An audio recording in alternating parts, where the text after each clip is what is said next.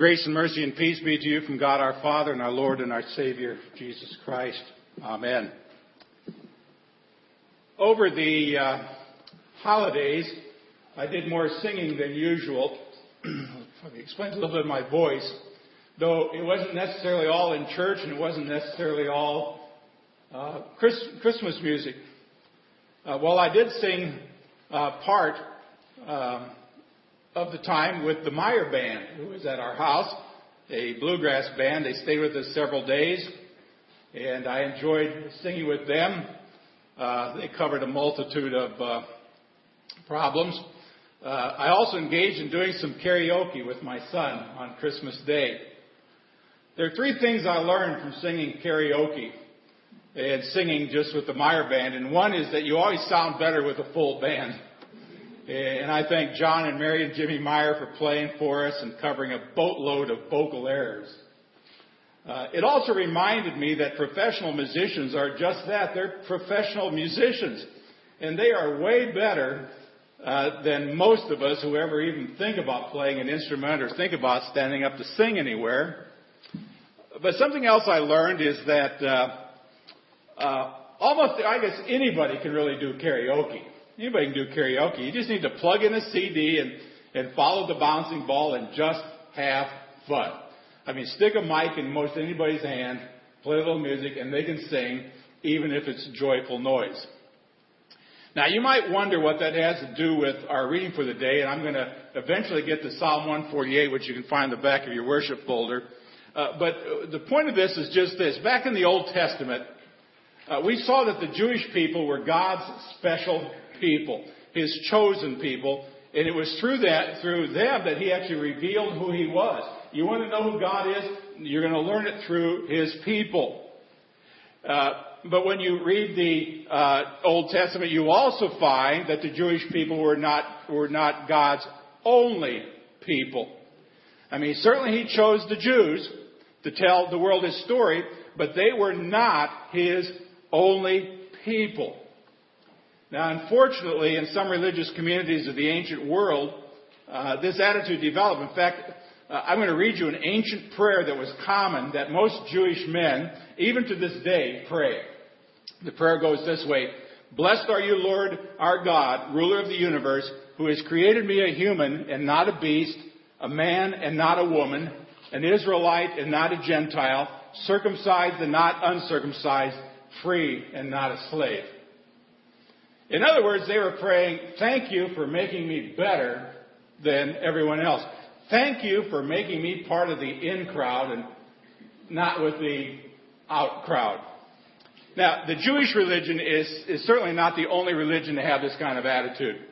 In fact, you still see churches today that have a we're better than you are attitude. You will even find denominations in our country and around the world who have that same attitude. They want to be exclusive. Their attitude is, it's us and no one else.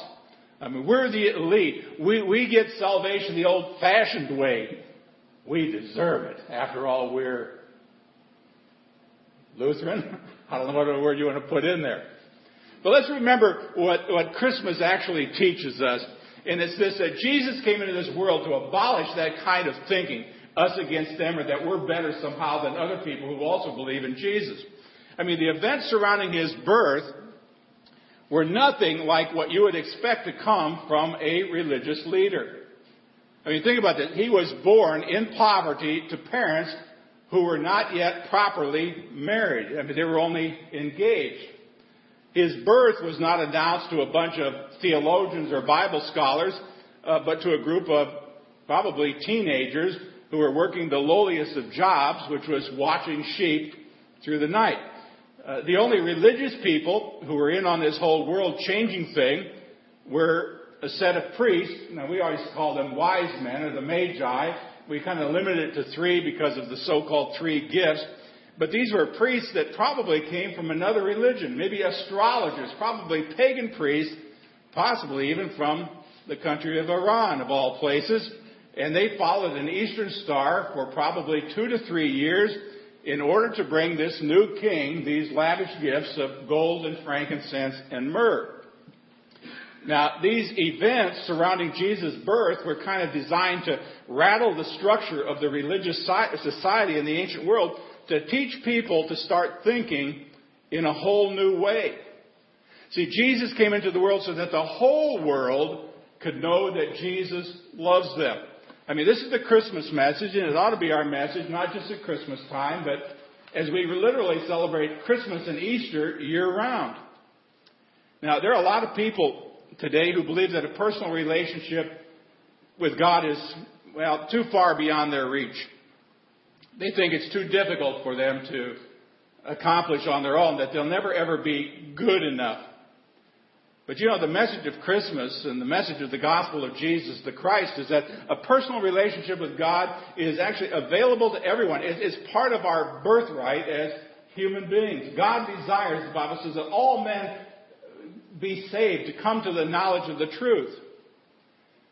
Now, that's why Jesus came into this world. That's Christmas is all about. I mean, what you couldn't do on your own, He is doing, or He's done for you. Now, maybe some of you have actually gone through this where you've tried to be good enough to earn God's love, but you've figured out over the years you just plain simple can't do it.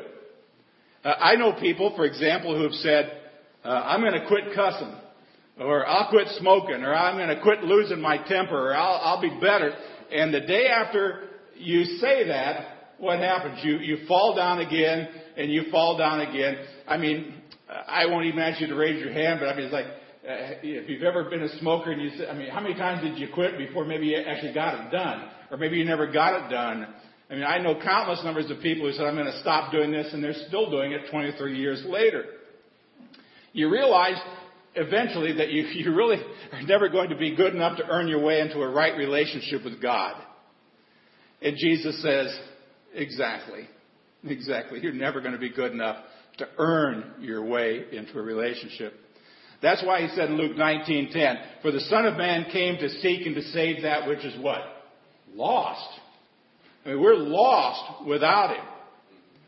And He also said in Matthew 11:28-30, come to me, all you who are what? Weary and burdened, and I'll give you rest. Take my yoke on you and learn from me, for I am gentle and humble in heart, and you will find rest for your souls. I don't know, do you ever feel like you need a little bit of rest? Sometimes it's physical, sometimes it's emotional. And let's be honest, sometimes it's spiritual. We need rest. And Jesus said, my yoke is easy. My burden is light. That's what Jesus came into this world to give us. And of course, John 3:17, God did not send His Son into the world to condemn the world, but to save the world through Him. Now, how do you go about saving this world? Well, we've just celebrated the birth of this innocent child born on a silent, holy night. And we need to remember that He came into this world for a purpose. Now, the purpose was not just to teach, even though He did that. It wasn't just to show us how to live, even though He did that. He came into this world to die for our sins, and more specifically, He came into this world to die for your sins. He came into this world to die for my sins. Now, you stop and ask yourself, what does that really mean? That He died for your sins? Well, stated I can't say this any simpler than this. It means through Him you can be accepted by God, even though you don't deserve it. I've actually met people who thought they actually deserved to be saved. And the reason they said it was because they're better than most people. I don't even know what that means. I don't know who they're comparing themselves to when they say they're better than most. Well, if you're better than most, you're worse than some. And if you're worse at all, you're not being saved because of your goodness. I mean, God accepted you even though you do not deserve it at all.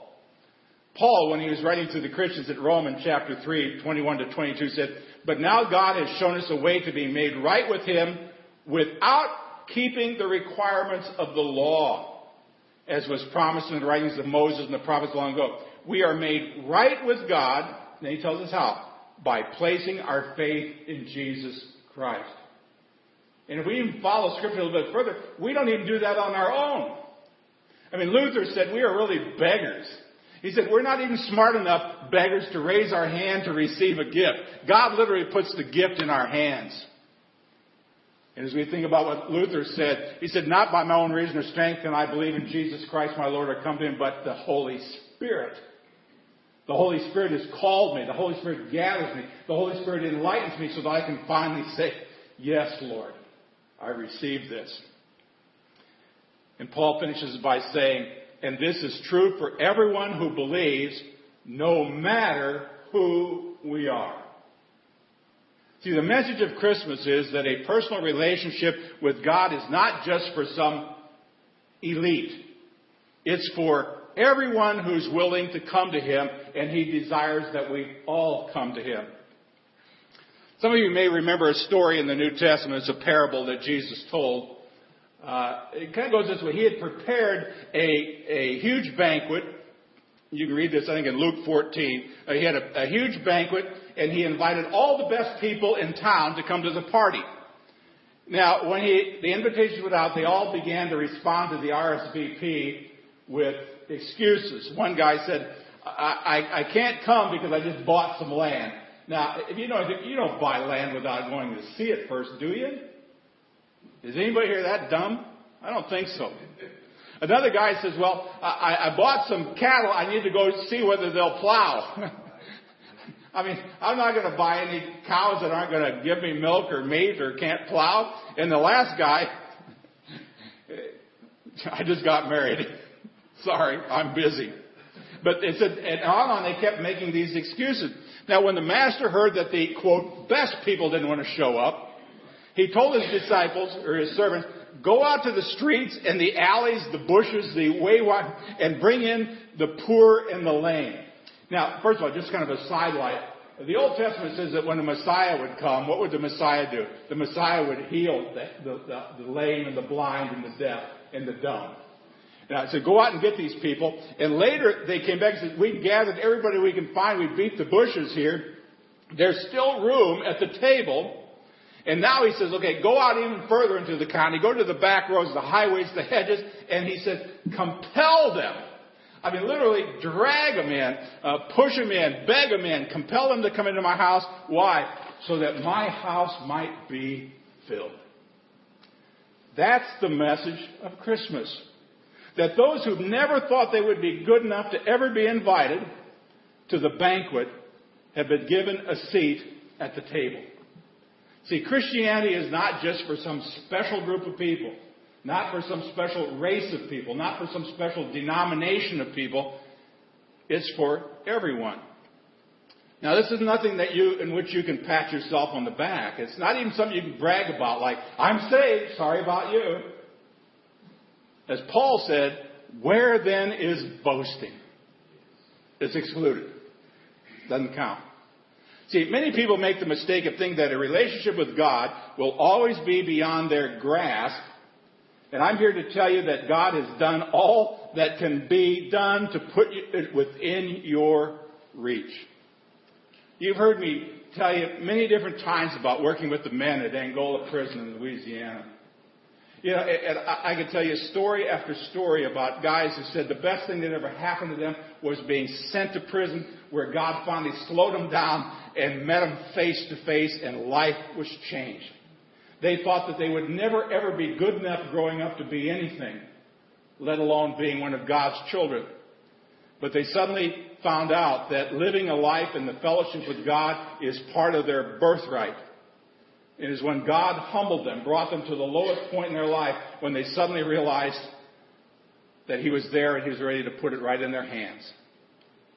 See, there's a purpose in all of God's creation. And you and I and everybody in this world fit into that purpose. I don't know if you know exactly what that purpose is. It's really this. It is that all creation should ultimately praise Him. Now, God did not create this entire huge universe so that only one tiny little fragment of the world's population would know Him. I mean, His intention was that all of creation would know Him, that all of creation would then be empowered to join in His praises. Now, you probably wonder, I thought you said you were going to preach on a particular text today. You're ever going to get to it? Okay, I am right now. I've saved the text for the end of the message. It's Psalm 148. And it's on the back of your worship folder, correct? No, they didn't put the Psalm on the back this week. What do you have? The Old Testament epistle? Okay, but it is, believe me, it is one of the readings for the first Sunday in Christmas. But I'm going to read it to you anyway. This is the way it goes. And this is one of these Psalms that continues to repeat the theme. And the theme is that everything on heaven and earth should praise the Lord. So if you got your Bible, Psalm 148, this goes this way. Praise the Lord. Praise the Lord from the heavens. Praise Him in the heights above. Praise Him, all His angels. Praise Him, all His heavenly hosts. Praise Him, sun and moon. Praise Him, all you shining stars. Praise Him, you highest heavens, and you waters above the skies. Let them that praise the name of the Lord, for He commanded, and they were created. He set them in place forever and ever. He gave a decree that they will never pass away. Praise the Lord from the earth, you great sea creatures in all ocean depths, lightning and hail, snow and clouds, stormy winds that do His bidding, you mountains and all hills, fruit trees and all cedars, wild animals and all cattle, small creatures and flying birds, kings of the earth and all nations, you princes and all rulers on earth, young men and maidens, old men and children. Let them praise the name of the Lord, for His name alone is exalted. His splendor is above the earth and the heavens. He has raised up for His people a horn, the praise of all His saints of Israel, the people close to His heart. Praise the Lord. Did you catch that one phrase that was repeated any number of times? Praise the Lord. Now, I was reading this psalm earlier this week, and it really wasn't until Saturday afternoon when I was looking at the sermon I thought I was going to preach. I don't know why I was thinking about this, about praising the Lord. And it also reminded me of how sometimes it even says we should make a joyful noise. And that's why I kind of shifted gears, and that's why karaoke kind of came to mind. But I thought about how God literally created this world like a symphony that comes together in kind of a majestic song of praise. I mean, the heavens and the angels and the mountains and the seas and the snow and the clouds all come together in one magnificent chorus to sing praises to the Lord. And then this psalm calls us, young and old, men, women, children, to join in the song. It's a beautiful thought that all of creation is part of God's gigantic orchestra. Now, I initially, when I changed my mind, thought I'm going to preach on Psalm 148. I know I'd finish this series some other time. I was going to call this message Symphony. Symphony. Because that's the music of God's creation. It's a symphony. And then I thought about the skill level it takes, the skill level necessary to perform a symphony to perfection. And if you've ever played in a symphony, if you've ever sung with a symphony, you know that it's really only for those people who've really mastered their craft. And then I remembered karaoke. Karaoke is not for the elite. The genius of it is that literally everybody can do it and everybody can have fun doing it, whether you've got a good voice or not. And you can have fun. The creators of karaoke, whoever that was, I guess that's a Japanese word, maybe that's the ones who invented it, have made it possible for that anybody with virtually any skill level at all can join in the music, and because they got the music behind you, you can be part of an award-winning performance, even if you're just a beginner, even if you are just what you might call a joyful noisemaker. And see, this is what Jesus has done for you and me. God wants more than anything else for you to have a personal relationship with Him. This relationship will never, ever be based on your mastery of the system. It's always based on His grace and mercy. See, at this moment, whether you can acknowledge it or not, all of creation is singing praises to God. The heavens, the angels, the highest mountains, the deepest seas, they're all singing praises, and guess what? They're doing it perfectly. You and me, we're not the skilled singers. And maybe we'll never be, short of David. But we can always join the karaoke band. We'll always be a part of this mighty chorus that joins in. Now, how do you do it? By doing what they do, and by doing what David talks about in this psalm, is just simply praise the Lord. Now, as Christmas season is drawing to a close, and as we begin a new year in a week, I'd encourage you and challenge you to make praise a top priority. I mean, you may feel like you're not worthy, that you're not good enough, but believe me, God will be pleased with whatever efforts you put out. Now, do you want to put this message into practice? Then praise the Lord. I mean, make a point every day to praise the Lord at every opportunity. Praise Him with your words. Praise Him with a song. I mentioned before we had the Meyer band with us and a lot of the rest of their family this last week. And every morning, little Eileen, the youngest of their 10 kids, she'd get up and I could hear her in the bathroom singing. And I tell you, I don't always wake up the jolliest person in the world, but I tell you, I'd sit in my office and I'd just listen to that singing. And I tell you, it just brought a smile to my face. Now, I'm not sure exactly what she was singing, but I want to believe in my heart she was singing her praises to the Lord in the morning. Praise Him with a heart that's turned in His direction.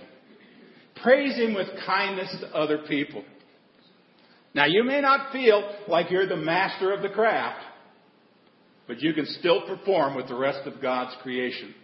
You can still praise Him, and your efforts, no matter whether they're joyful noise or not, will still be music to His ears. Have a merry karaoke Christmas.